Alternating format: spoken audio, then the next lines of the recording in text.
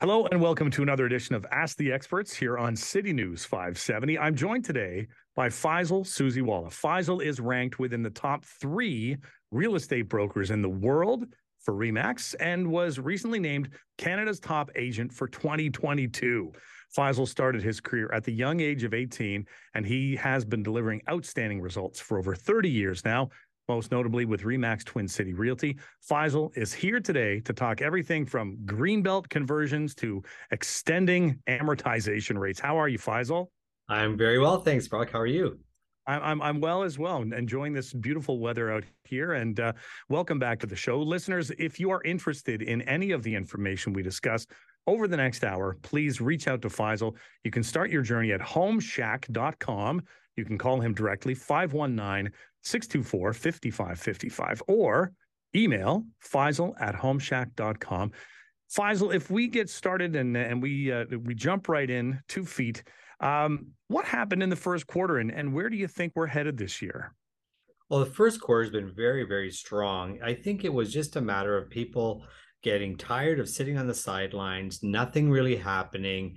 Inflation started coming into control. We saw a real low point September, October, November of 2022.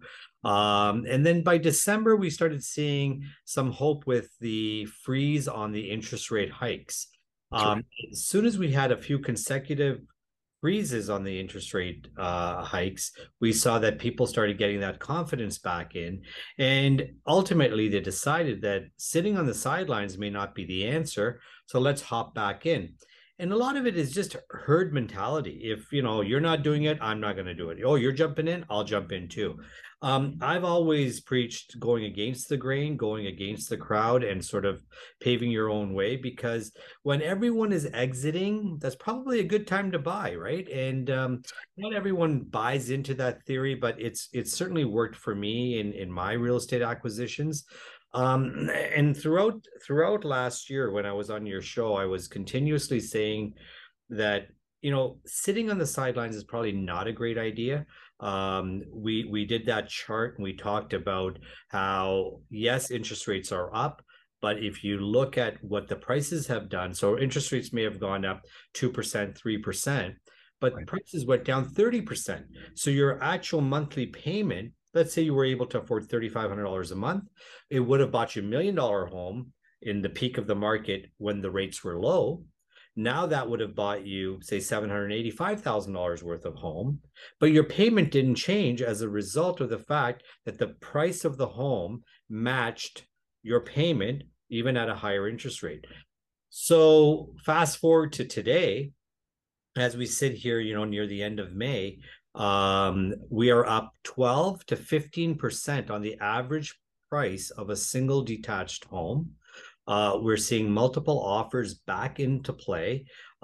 Every home that is priced well is actually selling for significantly over its asking price. We're still not back up to the February and March of 2022 price range. So we took a 30% dip on average last year. We've recovered 12 to 15%. So there's still a 15% discount over the peak of the market. So is it a good time to buy? Absolutely. And you bring up a good point, that idea of if we compare it to February of 2022, sometimes that's not really even a fair comparison, is it? No, not at all. It was just it was sort of the wild, wild west, literally, of the real estate business. And it's like something we've never seen before. We hadn't seen 60% appreciation in real estate values in 15 years. And we Mm. saw that in a short period of time, like literally in 2 years during COVID, we saw a 60% escalation in values. And it wasn't a sustainable growth, but it was also a necessary situation, given the fact that we were in COVID, this whole deurbanization movement, interest rates had dropped significantly, lowest in historically, anyways, and now we're seeing a lot of adjustments happening. But let's not forget, regardless of what the interest rates do, what inflation is doing, what the market is doing, we have a massive shortage of housing in our region specifically. So we need 80,000 homes in the next 7 years. And that is going to be the catalyst for continuous appreciation in values, it's supply and demand. It's pretty simple formula. There's not enough supply, lots of demand. Prices will continue to rise regardless of what interest rates do. And you bring up that other point as well too, and it taps into exactly what you're talking about, the fact that we do have this massive shortfall, and you are seeing, as you said, multiple offers, and that's something that maybe had died off a little bit, but now it's coming back, isn't it?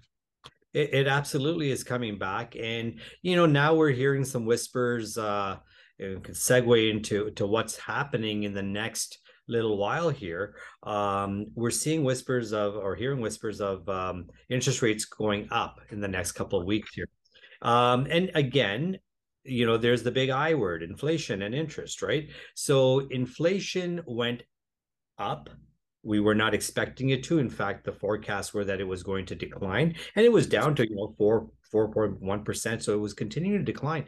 Now it went up a little bit. So here's the threat again coming from the Bank of Canada, that in order to control inflation, we're going to rise the interest rates again. Now, will it go up? There's a good chance that we could see 0.25%, possibly 0.5%, which would be very aggressive. But we got to keep in mind that, did it make a difference? It really didn't do anything. What they're doing when they raise the interest rates is they hit the pause button on the buying population, and the sellers put the pause button on selling. What does that create? Pent-up demand. And when they readjust, saying, oh, we overcorrected or we overshot on this whole interest rate thing, let's claw it back, people just jump right back in. There has to be a different solution than just adjusting interest rates in order to create this inflation correction. And what my recommendation has been is get that supply chain situation under control, get materials affordable, get the labor back into the marketplace. It's hard to find trades. Builders are not going to build if they can't find trades. If their construction costs are being prolonged, they're better to pause, just like everybody else has been doing, until such time that there is a correction in the market value. And that's where demand on consumer goods went down, so prices started coming down, helping the whole inflation situation. But the Bank of Canada seems to think that every time they raise the interest rate, it's going to correct the inflation. Well, I think it's just artificial correction that's happening, and people are just pausing, and they're not going to buy as a result of that. But again, I go back to the buyers and say, don't look at the interest rates. Prices will always match your payment. So regardless of where interest rate is, don't get hung up on that.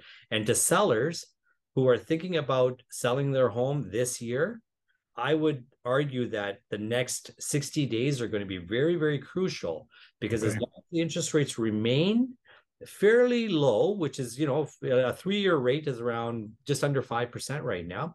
So maybe don't lock in for a 5-year, lock in for a 2-year or a 3-year rate. And play that market, but get into the market. And for sellers, it's a really good time to consider putting your home on the market before the renewals come in September, where the rates are going to be jacked up and people are going to start having trouble keeping up with their mortgage payments. So we've got that sort of 60-day window. If we jump forward and we take a look at the end of 2023, what do you, if you're looking in your crystal ball, what do you see happening by the end of the year? Where will we be? Well, I certainly see a softening in the market. Just like typically speaking, the fall market always slows down. Our demand in this region comes from the GTA. So June, July, August, September, you're going to get that surge, the influx of buyers coming in from those external markets, and they want to settle in before the kids get into school. They want to be settled in before the winter. So we're going to see that peak happen just right now, May, June. Part of July, we're going to see a peak happen. September, two things happen. The demand decreases because we don't have people relocating outside of the region at that time. But this year specifically, we got to go back 5 years to 2018. In 2018, people were getting mortgages at 2.8, 3.2, 3.5%. Their 5-year mortgage renewals are going to come up in August, September, because that's when they moved into their home. That's the time of reckoning. That's when we will see what the fallout is going to be on not just people renewing their mortgages, but sadly, the government assured all of us 2 years ago that their interest rates are going to remain low. They didn't. They went up. They went up seven times. So an open mortgage or a line of credit on a home line of credit is 7.2% right now. All of those folks that got their homes for $400,000 and $500,000 back in 2018, in 2021, enjoyed the appreciation at $1 million for the same home. So what did they do? They went to the bank. They got 80% financing on that money. Now they have a home line of credit sitting at 7% interest. Right. That's all going to get wrapped into one big mortgage come July, August, September. And those folks are having a difficult time right now. Sadly, I'm having so many conversations with sellers who are saying, you know, we need to downsize or we need to sell because we cannot afford the renewal at the renewal rates. So there will be, in my opinion, a slowdown in September, October, November. But interest rates may climb by then as well. And then if we go into, you know, really crystal ball this and go into spring of next year, we're going to be right back where we are. So if you think, you know, I'm not going to do something right now because I'm going to get a better deal down the road, chances are you're going to just pay more next year. So there really isn't a right time to buy. It's buy when it's right for you. Okay, great advice. Great advice. We're coming up on a break here on Ask the Experts. When we come back, developing the Greenbelt. What is that going to look like? Stay with us here on City News 570. Welcome back to the show. My guest today is Canada's top real estate broker and author of the book, The Real Deal, billion-dollar real estate broker, Faisal Susiwala. Listeners, if you would like a chance to chat with Faisal yourself, you can start by going to homeshack.com. You can also call Faisal directly, 519-624-5555, or through email, Faisal@homeshack.com. Faisal, before the break, we were talking about the first quarter of the year. We actually had the crystal ball go through and into 2024 as well. But what advice would you have right now for buyers and sellers? What do they need to know? For buyers, I would say, look, we've come out of a market where everybody had paused 6 months, 9 months. They weren't buying. They were just waiting on the sidelines. They were paying ridiculous amounts of rent. So what they did was they helped the rental market do very well. Landlords did significantly well. They're getting 30 to 40% premium on their rents right now. As a result of buyers just not getting into the market. So don't make that mistake and let your money just go dwindle away in rent.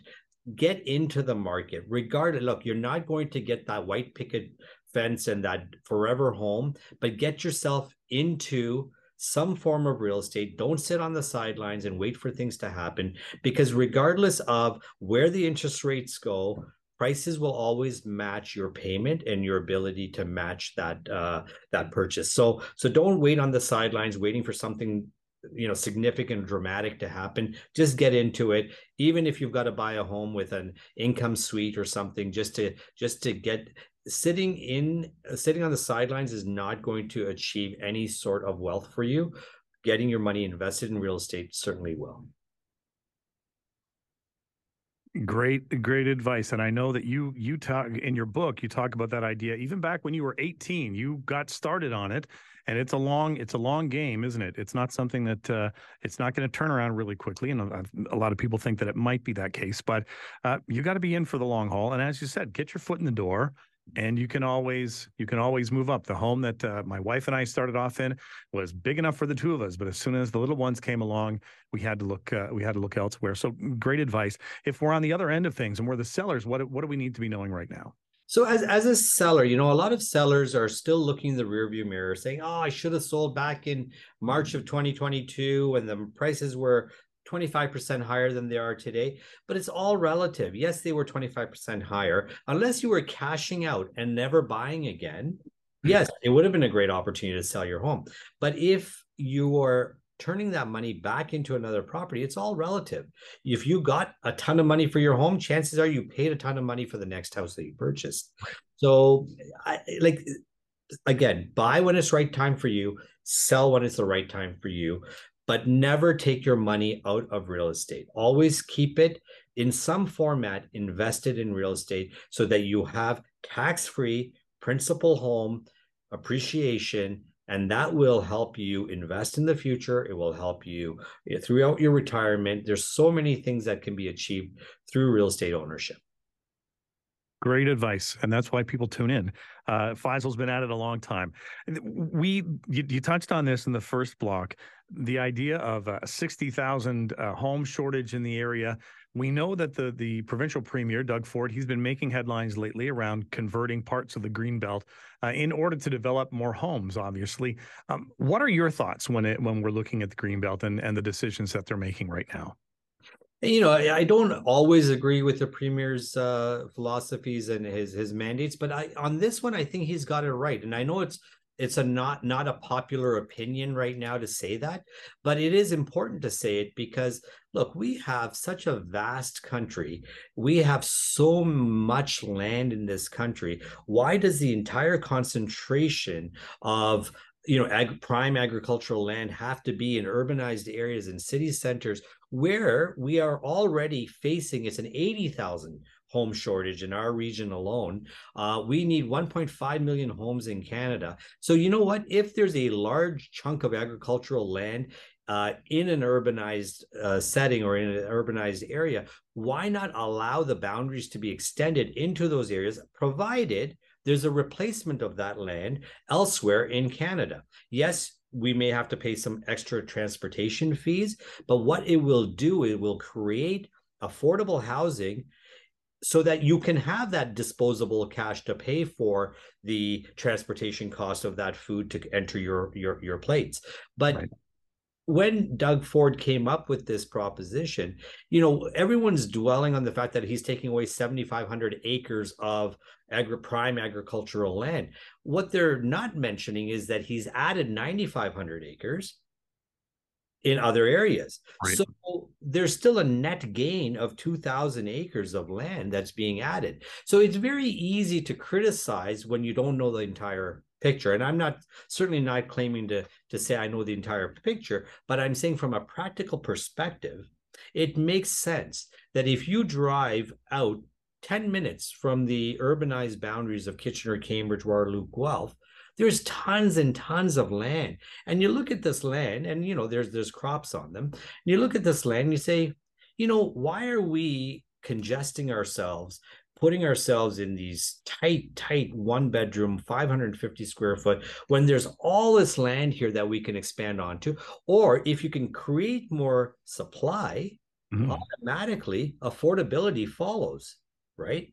And that's where I think the politicians, the counselors, everyone has to be on side and get rid of this not my backyard NIMBY mentality saying, I don't want this, I don't want that. Well, you can't on one hand complain about the fact that we don't have affordable housing. Our kids can never afford to buy a home. My kid's still staying in my basement at 25 years old because they can't afford to get out there. And at the same token say, that big patch of field that's in my backyard, well, I don't want to see townhouses going in there. So, you got to make a decision here. What do you want? If you want the greater good, you've got to support these mandates. You got to allow these things to happen. And I think too, if you look at, excuse me, in certain areas, especially with Greenbelt, you've already got infrastructure built almost right up to it. So it's not like there needs to be a huge investment in things like roads and sewers and all of those other things as well too. You can carry that into those areas fairly easily. As you said, it's not a popular opinion, but it's also you bring up that point of as you said with NIMBYism. It has to happen somewhere. If we need, as you said, and even in our region, 80,000 homes, they've got to be built somewhere. We've talked in the past about the idea of people, looking at putting in a tiny home or other ways of dealing with things right now. But that's a fairly small look at how you can make an impact. Where if you're looking from the government's perspective, you are dealing with thousands and thousands of homes, and that's really where we need to be putting our energies right now. Absolutely. I like that idea. Yeah, go ahead, Faisal. You see, and what it is, it like farmland, agricultural land. it kind of pulls on people's heartstrings a little bit more. Yeah, you look at another industry, you look at the industrial sectors where there were a lot of factories, and we see it all around our region. They were industrial stamping plants or textiles, or all kinds of factories, food plants that have now been converted to residences. Okay. Right. And we don't hear a lot of negativity around that. We don't hear, oh my God, they're taking away industrial land, or they're taking away, because it doesn't pull on the heartstrings. And Right. it's not a political sort of statement to say, oh, you're taking away prime agricultural food lands from the community. But it's no different. That's still an industry that still produces.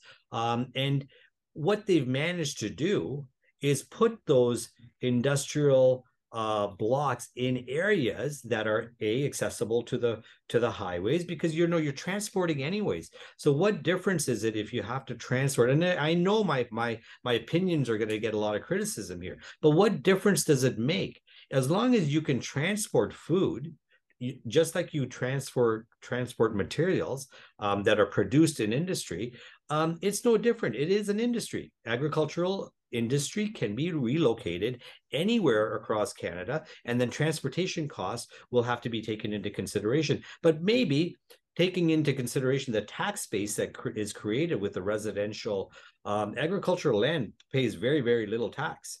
So imagine the tax increases that the municipalities will obtain as a result of these developments. So you're doing a lot of, it allows for infrastructure, it allows for more population to come into underserved areas, allows for industry to thrive, employment. We need people. We're running out of people to supply in industry, and it's with all the immigration that's happening, we have to house people, and there it is. There's a solution.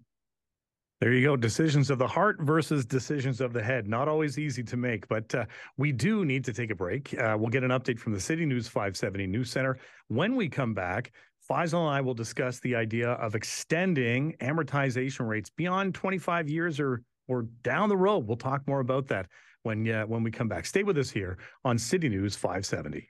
Welcome back to the show. My guest today is Canada's top real estate broker and author of the book, The Real Deal, billion-dollar real estate broker, Faisal Susiwala. If you would like a chance to chat with Faisal yourself, you can start by going to homeshack.com. You can also call Faisal directly, 519-624-5555, or through email, faisal@homeshack.com. Faisal, before the break, we were talking about converting part of the Greenbelt. The other piece of the puzzle, and you touched on this already, is the idea of NIMBYism, not in my backyard. What is it in your mind that people are really objecting to? People have been accustomed to seeing, a nice green belt in their backyard or a golf course in their backyard. And all of a sudden, a developer comes in or a builder comes in and says, I'm going to build a mid-rise or a high-rise in your backyard. Now, that's not what they signed up for. In fact, they paid a premium not to have any development in their backyard. So I sympathize with the whole idea is that, look, I paid a premium to be on this green belt. Now, all the more reason that when you are purchasing a property that states it's a green belt, and I put that in quotes, really look into who is the owner? Is it Crown land? Is it under Grand River Conservation Authority if you're in the region of Waterloo and Guelph? Or is it privately owned land that may at some point become a gravel pit, could become a development parcel, could become industrial? And so don't act very surprised if you never looked into what could potentially happen in your backyard, unless it's under some sort of conservation or protected land. And even that, we're learning now, protected land can also get converted by provincial order or federal order. So, you cannot just say that so you have to expect something could happen in your backyard. What people don't want to see is high intensity, high density type of developments happening in their backyards, where all of a sudden they're shadowed by these tall buildings that they weren't, and unsightly buildings in some cases that they were not expecting to be there. So I think from a developer or builder's perspective, there has to be some level of respect for the neighbors, some consideration given to the aesthetics and that does it sort of fit the area? Can they make it look attractive? And but reality is, as we talked before the break, you can't say I want affordable housing for my kids, and at this and the second breath say, but not in my backyard. And that's Right. where there's a real disconnect. I think the provincial order through Bill 23 is going to have a huge impact on this. And maybe the municipalities are going to say, I don't support this application. City staff might say, I don't support this application. Councillors may say, I don't support these applications to have. But you remember, they are voted in. They have to look after their voters and constituents, Correct. make sure that they please them. But the province is going to come down and throw the hammer on this thing and say, that's nice, but we have a bigger problem. We have a housing crisis, and we're going to rubber stamp this project and let it go through. So yeah, you can hold up builders, it's just going to add to cost. You can hold up developers, it's just going to add to cost. But ultimately, given the mandate, given the situation, given the crisis, given the need, you can't have on one hand say the region of Waterloo needs 80,000 homes and then keep declining all the applications that are coming in. So we're going to have to see more and more developments right in your backyard. There's no choice. And I think you can even look at the landscape of Waterloo and Kitchener specifically, and how it has changed over the last, say, 5 or 10 years, where we now have 42-story high rises. We've got 50-story high rises. It is solving one of the problems, and the fact that you've got more space for people, but it's a trade-off, because for years, if you looked out over your your backyard or whatever, you didn't see those high rises. But it just seems to be, we know that the region is moving up instead of moving out, especially where we are right now, and hoping to solve those problems. But as you said, we still have a long way to go.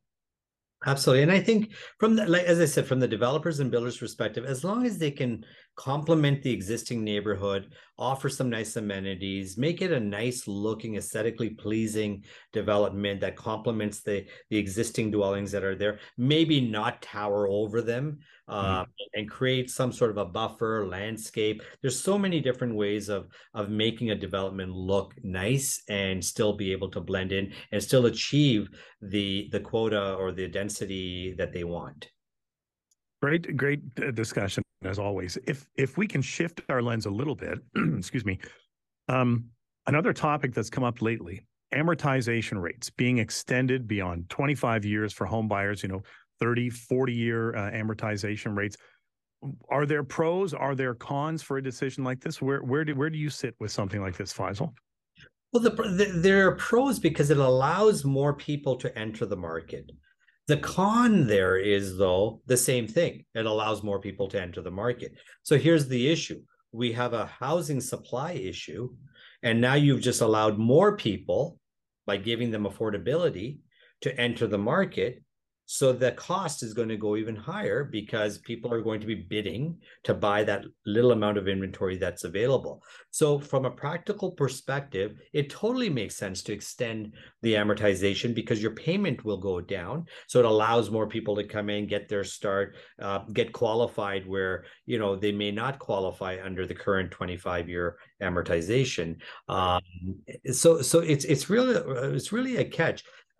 If there was a way to segregate who is allowed Right. to purchase, as opposed to let's blanket 30 years, 35-year, or 40-year amortization across the board. So maybe there has to be, just like there's a first-time home buyer incentive. So let's say it's a first-time home buyer. Let's give that first-time home buyer who's never owned a home and is qualified the ability to move in and buy a home because it is their first home. But we don't want to do this for investors, for example, who are saying, oh, this is great. I'm going to buy this property at 40-year amortization or 30-year amortization. My payments are going to be really, really low. I'm going to charge a really, really high rent.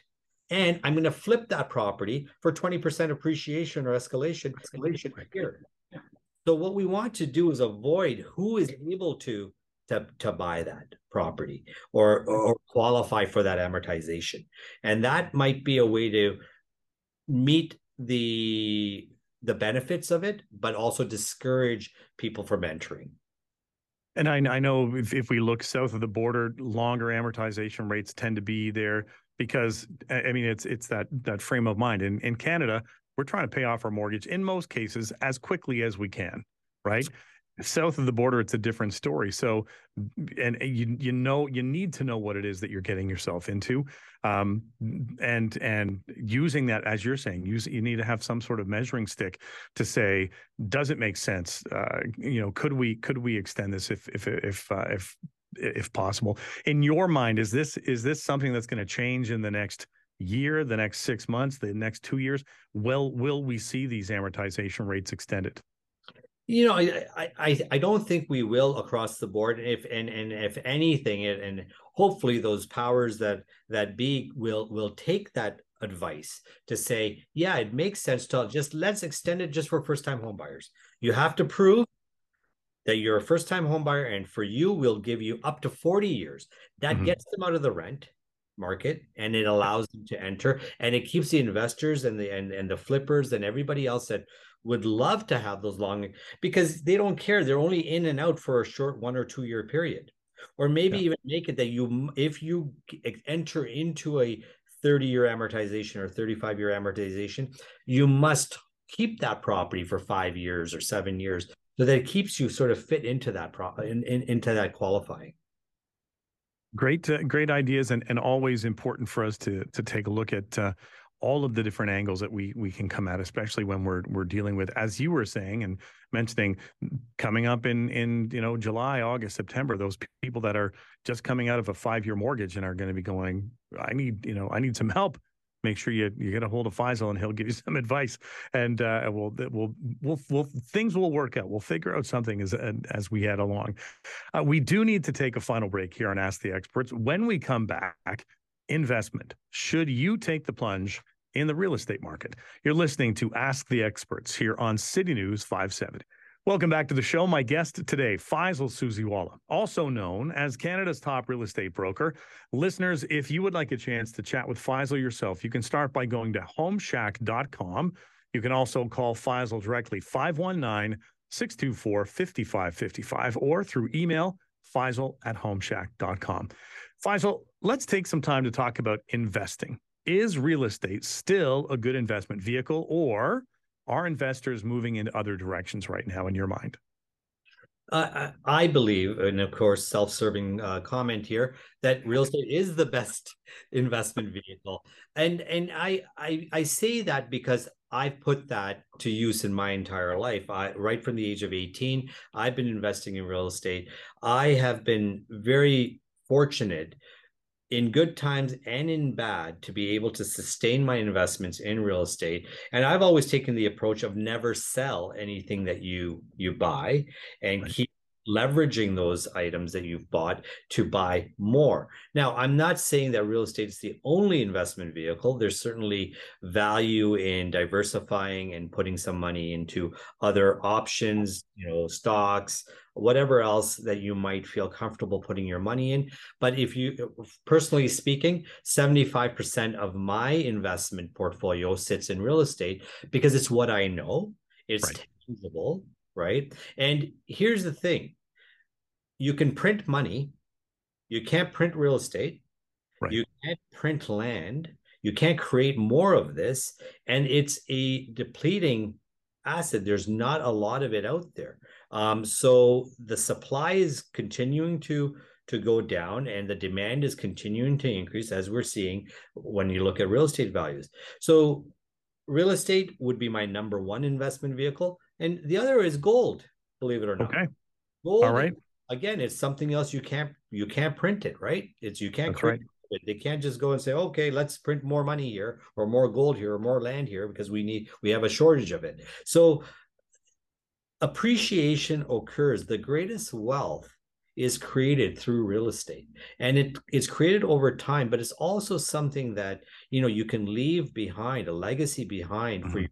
your loved ones. It's also something that creates an ongoing revenue source for you through your retirement. So it does so much for you, there's more certainty in real estate than there is, in my opinion. And I'm invested in stocks and bonds and mutual funds and all of that. And I do it because I want to be diversified and I trust the people that I invest with.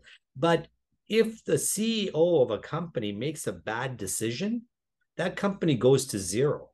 Whereas if the market goes up or down, people still need shelter. And I heavily invest in residential real estate as opposed to commercial or industrial. Again, not because it's a bad idea to be in commercial or industrial. It's what I know, it's what I'm comfortable with. And I also understand the fact that plus or minus a few $100, people will always need shelter.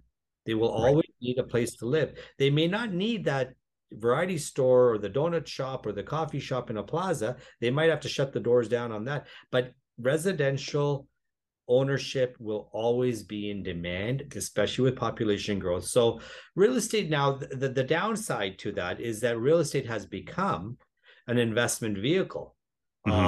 And you know, I've taken advantage of that. Most people have taken advantage of that and bought real estate, bought rental properties. And yes, you're creating housing, but you're also benefiting from that. So it's not that there has to be some sort of responsibility here, where, okay, and again, not a popular opinion, but if you're an investor, the government is already taxing you heavily right now. If you're flipping, they're taxing you as if it's income because you're a flipper, not a capital gains. So there's a lot of that type of thing that has come into play, and there's a lot more monitoring on real estate as an investment vehicle. But if you're buying and holding, there's a lot of value to that. If you're buying and flipping, I'm not a big fan. I don't really even work with short-term buyers that are just like, hey, get me a deal. I want to flip a house. I want to make a quick buck. I'm not interested. I'm interested in those people who genuinely want to buy real estate, hold on to that asset, create generational wealth, create a portfolio that they can A, live off of, and B, leave behind for their loved ones when they're gone. You talk about that idea, and you've mentioned it before, this idea of a legacy, and I think that's extremely important. And if I give you a chance to chat a bit more about your book right now, The Real Deal, $1 billion real estate broker. You've got a copy of it there with you. I do. Shameless plug here. Is that your legacy? Is that, I know we've talked in the past about, you know, the whys and the hows and all of those kinds of things, but here's your chance. That book could be your legacy to say to other people, this is how I did it, and I've been successful. And you can follow along, because you also talk about in the book, there were pitfalls, there were stumbles along the way, and the one key thing that we know is that we have to learn from our mistakes. How would you describe how important that book is to what you do on a daily basis? So the primary focus for me to write that book was, and the reason I wrote it was a legacy for my children. And we're in this day and age where we don't sort of sit down with our kids and say, here's what I did in my life, but it's also a roadmap, and it shows that failure is okay. I failed a lot. I went bankrupt at the age of 19, and I'm not embarrassed of that. I've learned from that. I learned not to do in order to put myself in that position again. But it also shows that no matter what life hands you, there is always a way out of it. There's always a brighter side. There's always tomorrow. You can always pick up on those experiences, and I don't look at those things as failures. I look at those as experiences that have helped mold me into better decision making to be able to create generational wealth now, and lessons and I wanted to basically journal the lessons of my life, the mistakes that I made, the experiences that I had, what I learned through that journey. Sometimes I learned through my own experiences, and other times I learned through others' experiences. And I want to share those things all in one spot. I'm often approached by associates, fellow realtors, asking to, sort of meet with me. And it's kind of difficult to meet with a lot of people. And I thought, what I do, there is no secret to. How I invest, there's no secret to. What I do in my day-to-day business, there's no secret to. So I've basically outlined all of it. I'm 35 years in the business now. And I decided, well, you know what? Nothing is proprietary. Everything I've done in my career, I've learned from other people. I've just learned to do it consistently and stay focused on and stay in my lane. And that's one of the important lessons that I've put in there is that, you don't have to be everything to everyone. If you Right. could specialize, if you could be consistently doing outstanding things in one area of your career, you're destined for greatness. You're destined to do very well in your life, and gives you a very comfortable life at the end of the day. And also strategic investment ideas on how to invest, what to do in your life to make sure that you can, retire at 65 or 70 or 75 if you wish to, without having to cut back on your day to day. You can't, I can't drive the car I want. I can't take the vacation I want. I can't, do what I want to do for my friends, for my community, for my kids, because now I'm retired. You don't ever want to be in that position. So my whole idea behind it was to give people that recipe on what I did from the age of 18 to the age of 53 on Right. being able to create a consistent way of earning income and leaving something beyond that. And you and I are from the same generation, and I know that for us, and you've spoken about this before, and me being in the similar situation of, the child of immigrants. The idea was you will be a doctor, you will be a lawyer, you will be an engineer. What was it that made real estate? It caught your eye? What was it about? Because that's not a normal path, and for a lot of us, when we're told one thing at home, this was a different path. What was it that really caught your eye? Well, yeah, growing up, I had three options: doctor, lawyer, or engineer, right? And if I really sucked at it all, no offense to the pharmacist, become a pharmacist, right? So when I came home and said to my mom and dad that I'm going to be a real estate agent, I was the biggest disappointment ever. I had great marks, had just been accepted to all the universities that I had applied to, and I said I'm not going. So admittedly, my initial reason was I saw an opportunity to make money. That's Right. what it was. But as an 18-year-old, I didn't have any sort of wisdom to say I'm going to save the world or anything.